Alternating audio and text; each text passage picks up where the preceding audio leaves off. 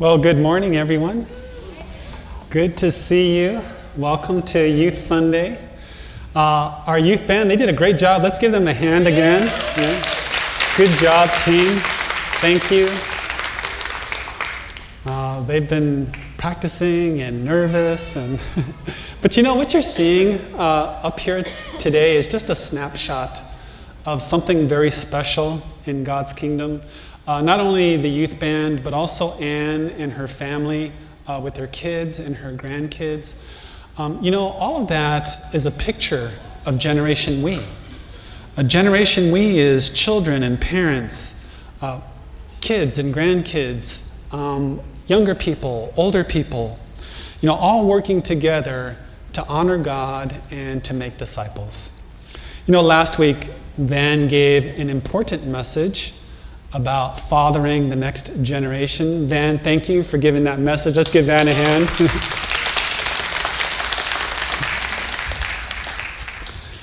And today's message is dedicated to all of you younger people. All of you younger people. I have a question for you if you're young. By the way, who are the young people here? Raise your hand. Okay, we have some who are young at heart. Van, you gotta put your hand down. Okay, if you're 19 years old or younger, this question is for you. What do these four things have in common? Climbing Mount Everest, Braille, sailing around the world, and the Nobel Peace Prize. What do these have in common? Climbing Mount Everest, Braille, sailing around the world, and the Nobel Peace Prize. And the answer is, all of these were accomplished by teenagers. And the first one is Jordan Romero. This is him. 13-year-old Jordan of the United States holds the world record as the youngest person to climb Mount Everest. That's the tallest mountain in the world. He did that when he was 13. At 15, he has the record for climbing the 7 summits, which are all the 7 tallest peaks on the 7 continents. And he did that when he was 15 years old, Jordan Romero. The next young person is Louis Braille. All of you know about the Braille reading system. Well, this is Louis. And by the way, Louis is blind, was blind. And he invented the Braille system of reading based on a battlefield code a soldier gave him. Next, we have Laura Decker. Laura sailed around the world by herself at the age of 14, by herself. The 2-year-long, 27,000-mile journey took her around the globe and beyond in 2010. And lastly is Malala Yousafzai. She became the youngest winner of the Nobel Peace Prize. At age 11, she fought for girls' rights to education. After suffering an attack by the Taliban, she became a leading advocate for female rights. So all of this is a message to us, especially if you're a young person. With God's Word and with His Spirit as your guide, I want to encourage you not to let anything, not to let anyone stop you from becoming the person that God designed you to be and from fulfilling the dreams that He has put in your heart. Amen? Let's pray. Lord, you have brought us into this new kind of family, Lord, where the oneness, the unity goes deep to the heart, where your Spirit resides. We thank you, Lord, that you have brought us together to be an encouragement, to build up one another, to carry each other's burdens, Lord, to live and love and laugh and work together to become all that you have designed us to be. I pray for all the young people that are here this morning and those who are listening online. And I ask, Lord, that your word would be life-giving to them and an encouragement that will find a place, a home in their heart to grow and take root and bear fruit. And we pray this in Jesus' name. Amen. Okay, our text today comes from 1 Timothy chapter 4. Verse 12 says, "Don't let anyone think less of you because you are young, Be an example to all believers in what you say, in the way you live, in your love, your faith, and your purity. So as we unpack this verse, I'd like us to notice the relationship between these two statements. The first statement is, don't let anyone think less of you because you are young. Statement number 2, be an example to all believers in what you say, in the way you live, in your love, your faith, and your purity. And so what is the relationship between these two statements? Well, the first one is what we're supposed to do. What are we supposed to do? Not let anyone look down on you, think less of you because you're young. And the second statement is how you do that, by being an example, by your lifestyle. So another way of saying this is, don't give anyone a reason to think less of you because you're young. Instead, be an example by the way you live. Now I want you to notice the word all. Be an example to all believers. So that's not just the believers here at Life in the Sun. All believers includes the believers who see you at school, the believers who see you online, the older believers who are around you, the believers that you don't know that they see you.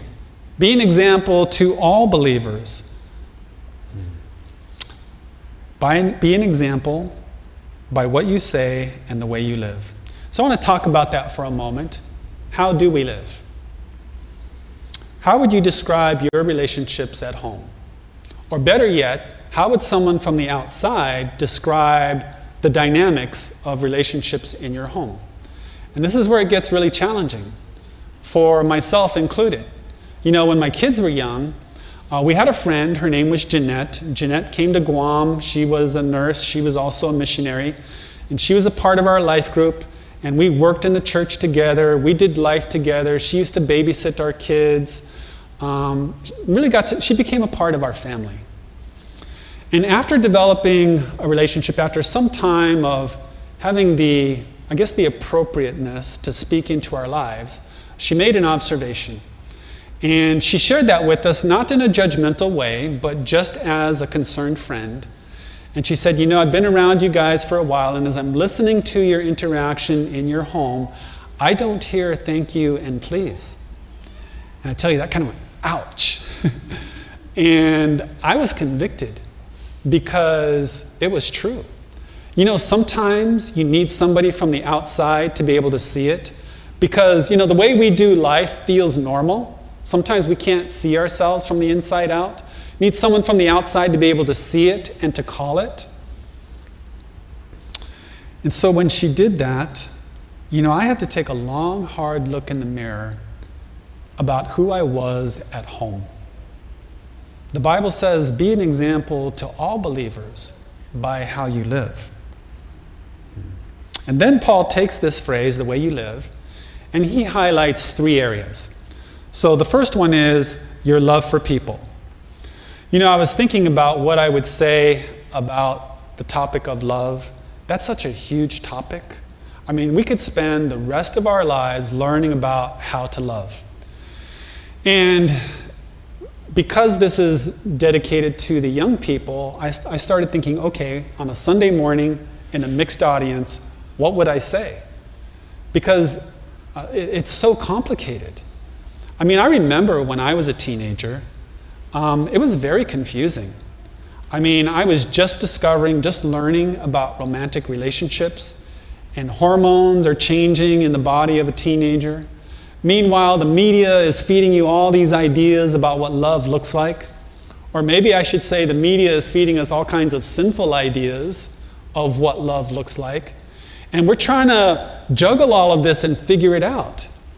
I thought, what could I possibly share in the limited time that we have on Sunday morning? And you know, I thought about it, been praying about it for days. I thought, you know, sometimes the best teaching is the shortest teaching. One of the most powerful and shortest teachings in the Bible is found in 1 Corinthians 13. Paul said, love is patient and kind. Love is not jealous or boastful or proud or rude. It does not demand its own way. It's not irritable. It keeps no record of being wronged. It does not rejoice about injustice, but rejoices whenever the truth wins out. Love never gives up. It never loses faith, is always hopeful, and endures through every circumstance. I don't know if you've ever thought about it, but if you look at that description that's up on the screen, I don't know if you ever thought about it, but that's actually a description of the way God feels about you. And it's so important for us to experience God and to experience His heart toward us, because our experiences shape who we are. You ever watch the behavior of, let's say, dogs, for example? You can always tell a dog that has been treated well by its owner. You know, a dog that's been loved on and nurtured and cared for, if it meets you as a stranger, I mean, it's wagging its tail, it comes up to you, it's so friendly, it's like, hi, hey, new person, what's your name? You know, and sometimes you're like, you gotta get away, man, you just violated my personal space. They're like a little too close. But you know those stray dogs that you sometimes see on the road? Man, you can't even get within 20 feet of those, and they're like, they're gone. And the difference is, what was their experience in growing up? And so it's so important for us to be able to experience God's love. The same thing is true of us. You know, we need to spend time with Him, listen to His heart, especially through verses like this, and just soak in His presence. We had that announcement earlier about face-to-face with Jesus, where they get together just in soaking prayer. And you'd be surprised just how the presence of God makes a difference in our demeanor, in our feeling, in our attitude. The Bible says we love because He first loved us. So that's one area, is be an example to all believers by our love. The second is by our faith, or how we trust God. How many of you know the name Charles Blondin? Charles Blondin. You know, if you lived in the 1800s, you would recognize that name. He was very popular in his day. He was a famous acrobat. And one of the most famous stunts that he's known for is taking a tightrope and walking across Niagara Falls. He did that many times. I mean, huge crowds would come to watch him. And he would do it with all kinds of objects. He'd go across with a chair. He'd go across with a person on his back. He'd go across with a wheelbarrow. One time he came back with the wheelbarrow and asked the audience, how many of you think I can do it again? They're like, yeah, Charles, you can do it. He said, okay, who wants to get in the wheelbarrow? There's dead silence. Nobody moved. Till after a little while, there was this little girl, 9 years old. She raised her hand. She said, I'll do it. And the people around her, what, are you crazy? No, don't do that. It's interesting, you know, these were the people who had just raised their hand and said, I believe. You know, sometimes when you're young and you want to step out and trust God, sometimes it can be the people closest to us. They're like, you want to do what? No, don't do it. But you know that little girl, she wasn't deterred. She got in the wheelbarrow, to everyone's dismay. They went across, and to their relief, they came back. And it was amazing just to watch her trust. You know, sometimes when we step out in faith, you know, family and friends can be discouraging. And a good example of that, you may know the story, King David, when he was a teenager, he showed up on a battlefield between the Israelites and the Philistines. And when he showed up, his brothers looked at him and they're like, what are you doing here? Did you come to watch the show? And you know how older brothers can be mean sometimes? Don't raise your hand. But David's brothers, they looked down on him. But you know what? He didn't let that get to him.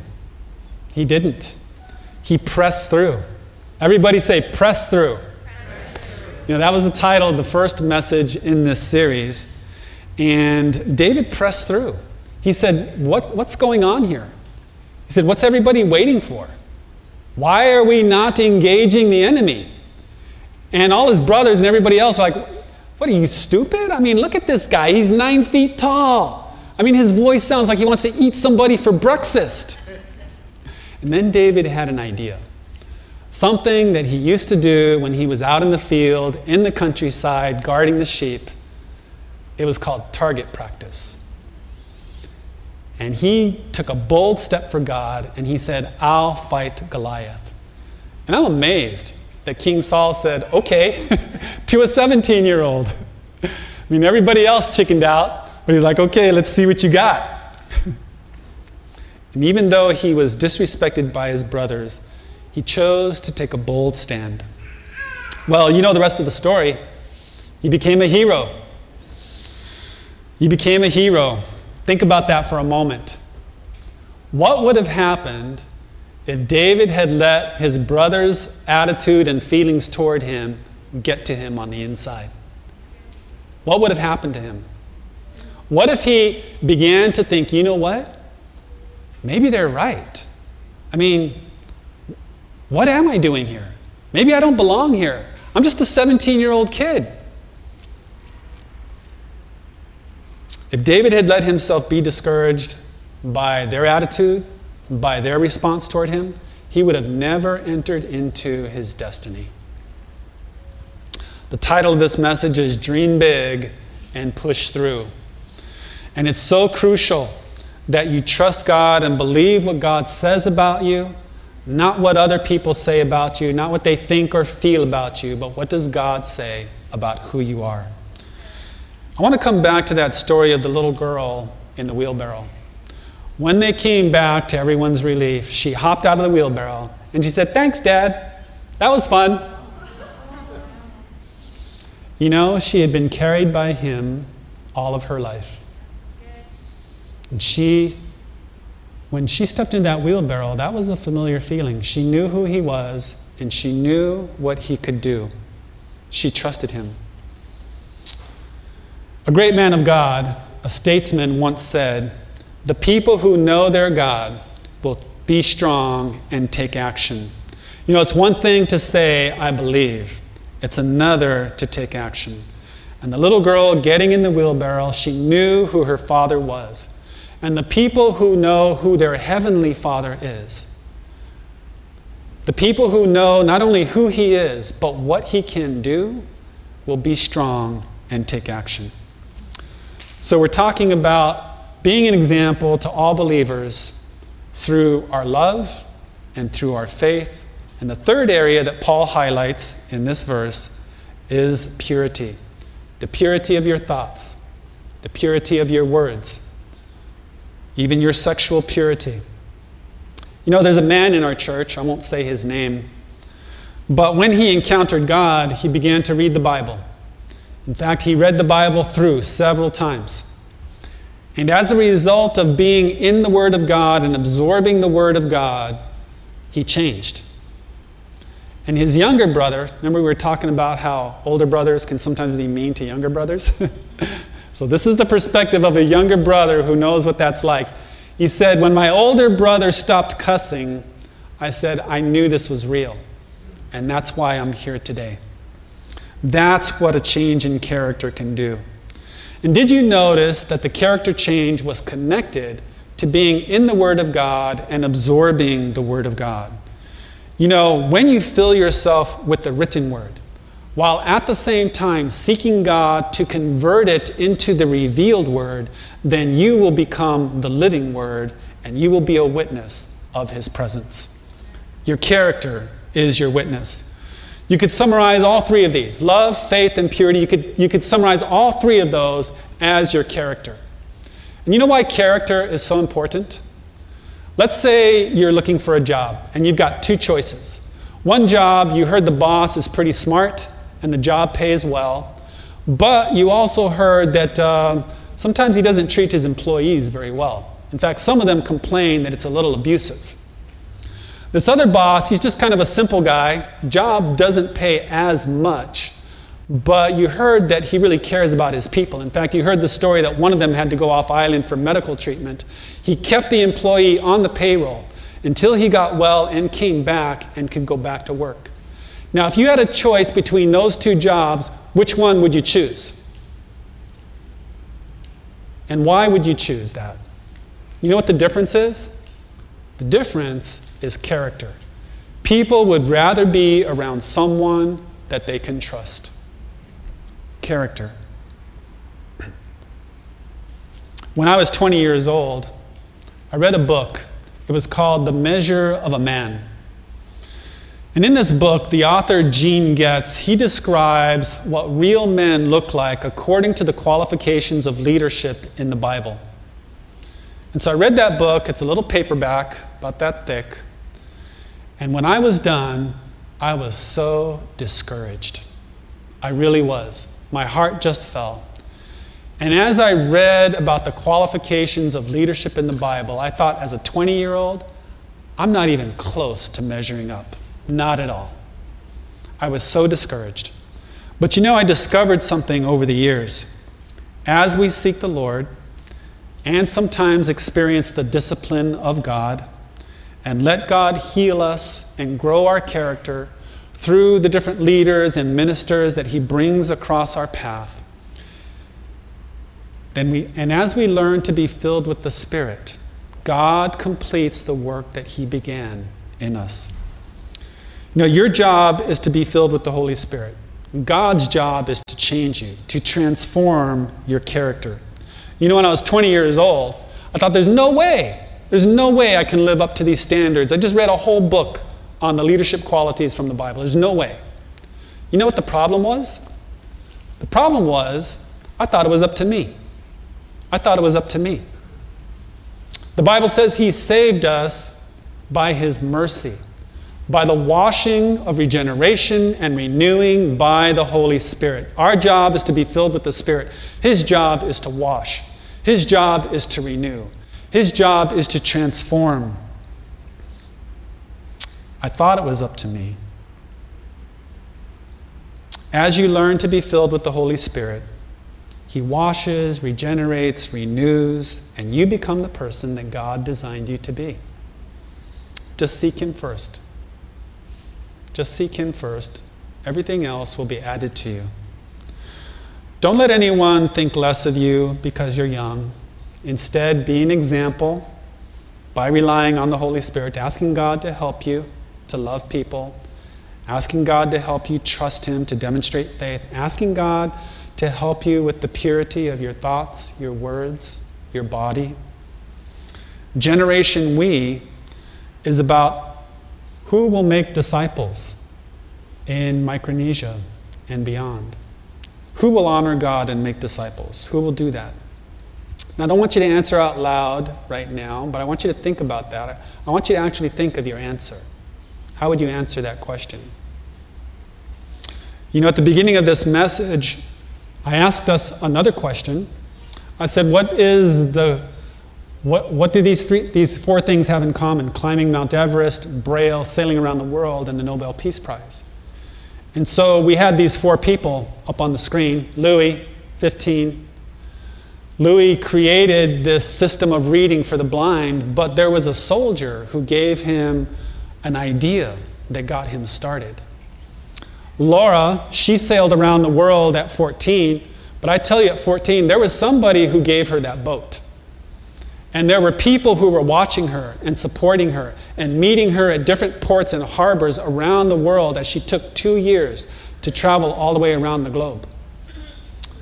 Jordan Romero at 15, actually at 13, he climbed Mount Everest. But he wasn't by himself. He was with a team of people. He just happened to be the youngest person on the team. And Malala Yousafzai at 17 won the Nobel Peace Prize without taking anything away from her. That's very impressive. But you have to ask yourself, after she was attacked by the Taliban, who took care of her and who supported her? And I won't be surprised if one or two of those people is not in the background of that photo.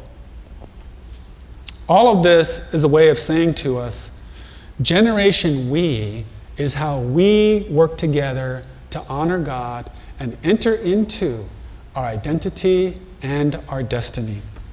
It takes all of us, young and old, to accomplish the mission of God. Amen?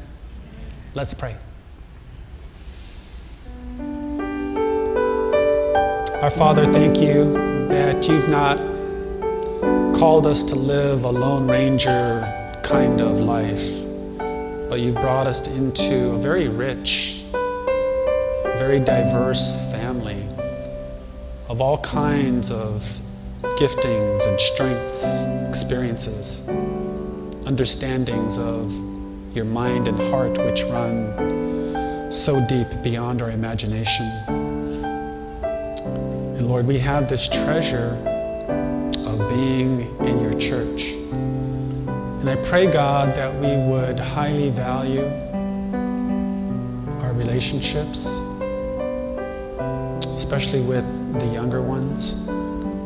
Lord, may we be truly an encouragement to them and give them opportunities and open doors to become all that you want them to be. Lord, help us see them with your eyes. Lord, give us your heart. Lord, may we not see them according to the past, but according to your presence in them and your image in them and your plan for them. Lord, I pray that for all of us, whether young or old, Lord, it's never too late, that we would enter into the fullness of what you intended for us from the beginning.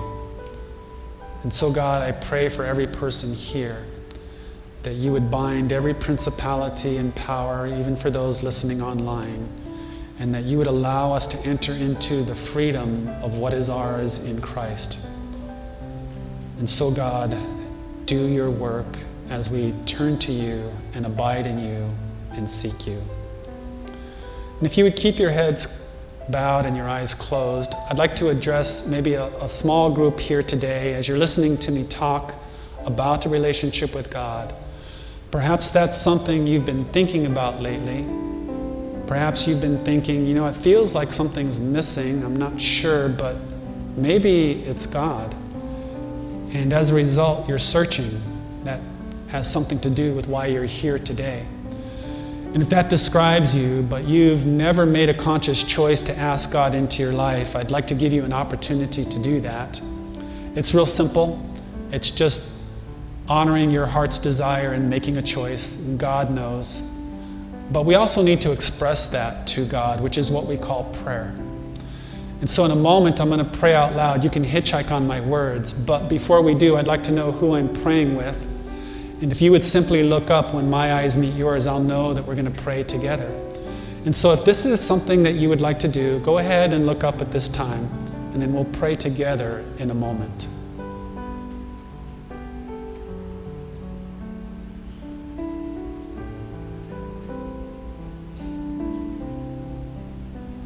Here?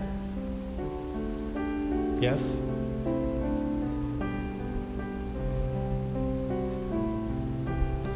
I don't want to miss anybody. If I go too quickly, raise your hand. Right here? Okay, I see you there. Very good. Anybody else? Okay, great. Let's pray. God, I sense that you have been getting my attention lately. And so I'm here now. And I'm making a decision. I'm choosing to open up. I want to experience you. And so I'm inviting you to come into my life. I invite your spirit into mine. And I ask you to forgive me for things I've done, things I'm not happy about, things I'm not proud about. Lord, you know. And I thank you for Jesus and what he did for me, making a way for me. And I receive him into my life. And I ask you to forgive me. I also ask that you would show yourself to me and allow me to experience you and become the person that you intended for me to be. Lord, I ask that you give me a new start. Show me your way and allow me to experience life according to your blueprint. Allow me to become the person that you designed me to be. And I ask this in Jesus' name. Amen. Amen. Well, let's give them a hand who prayed that prayer.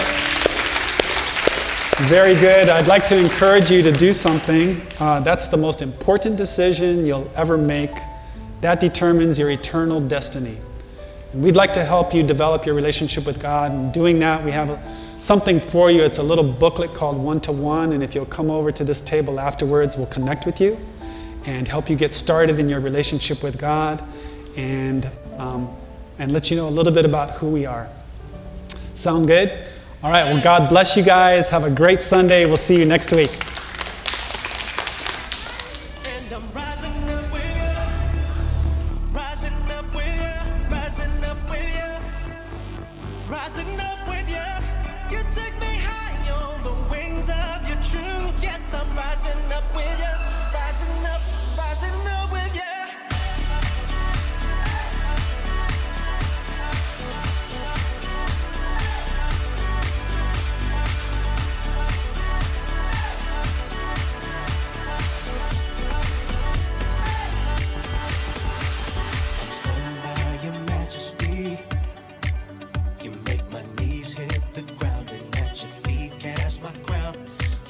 Grabs a hold of me. You pull me up from the dark. I'm looking down above the stars. I've got no reservations as you take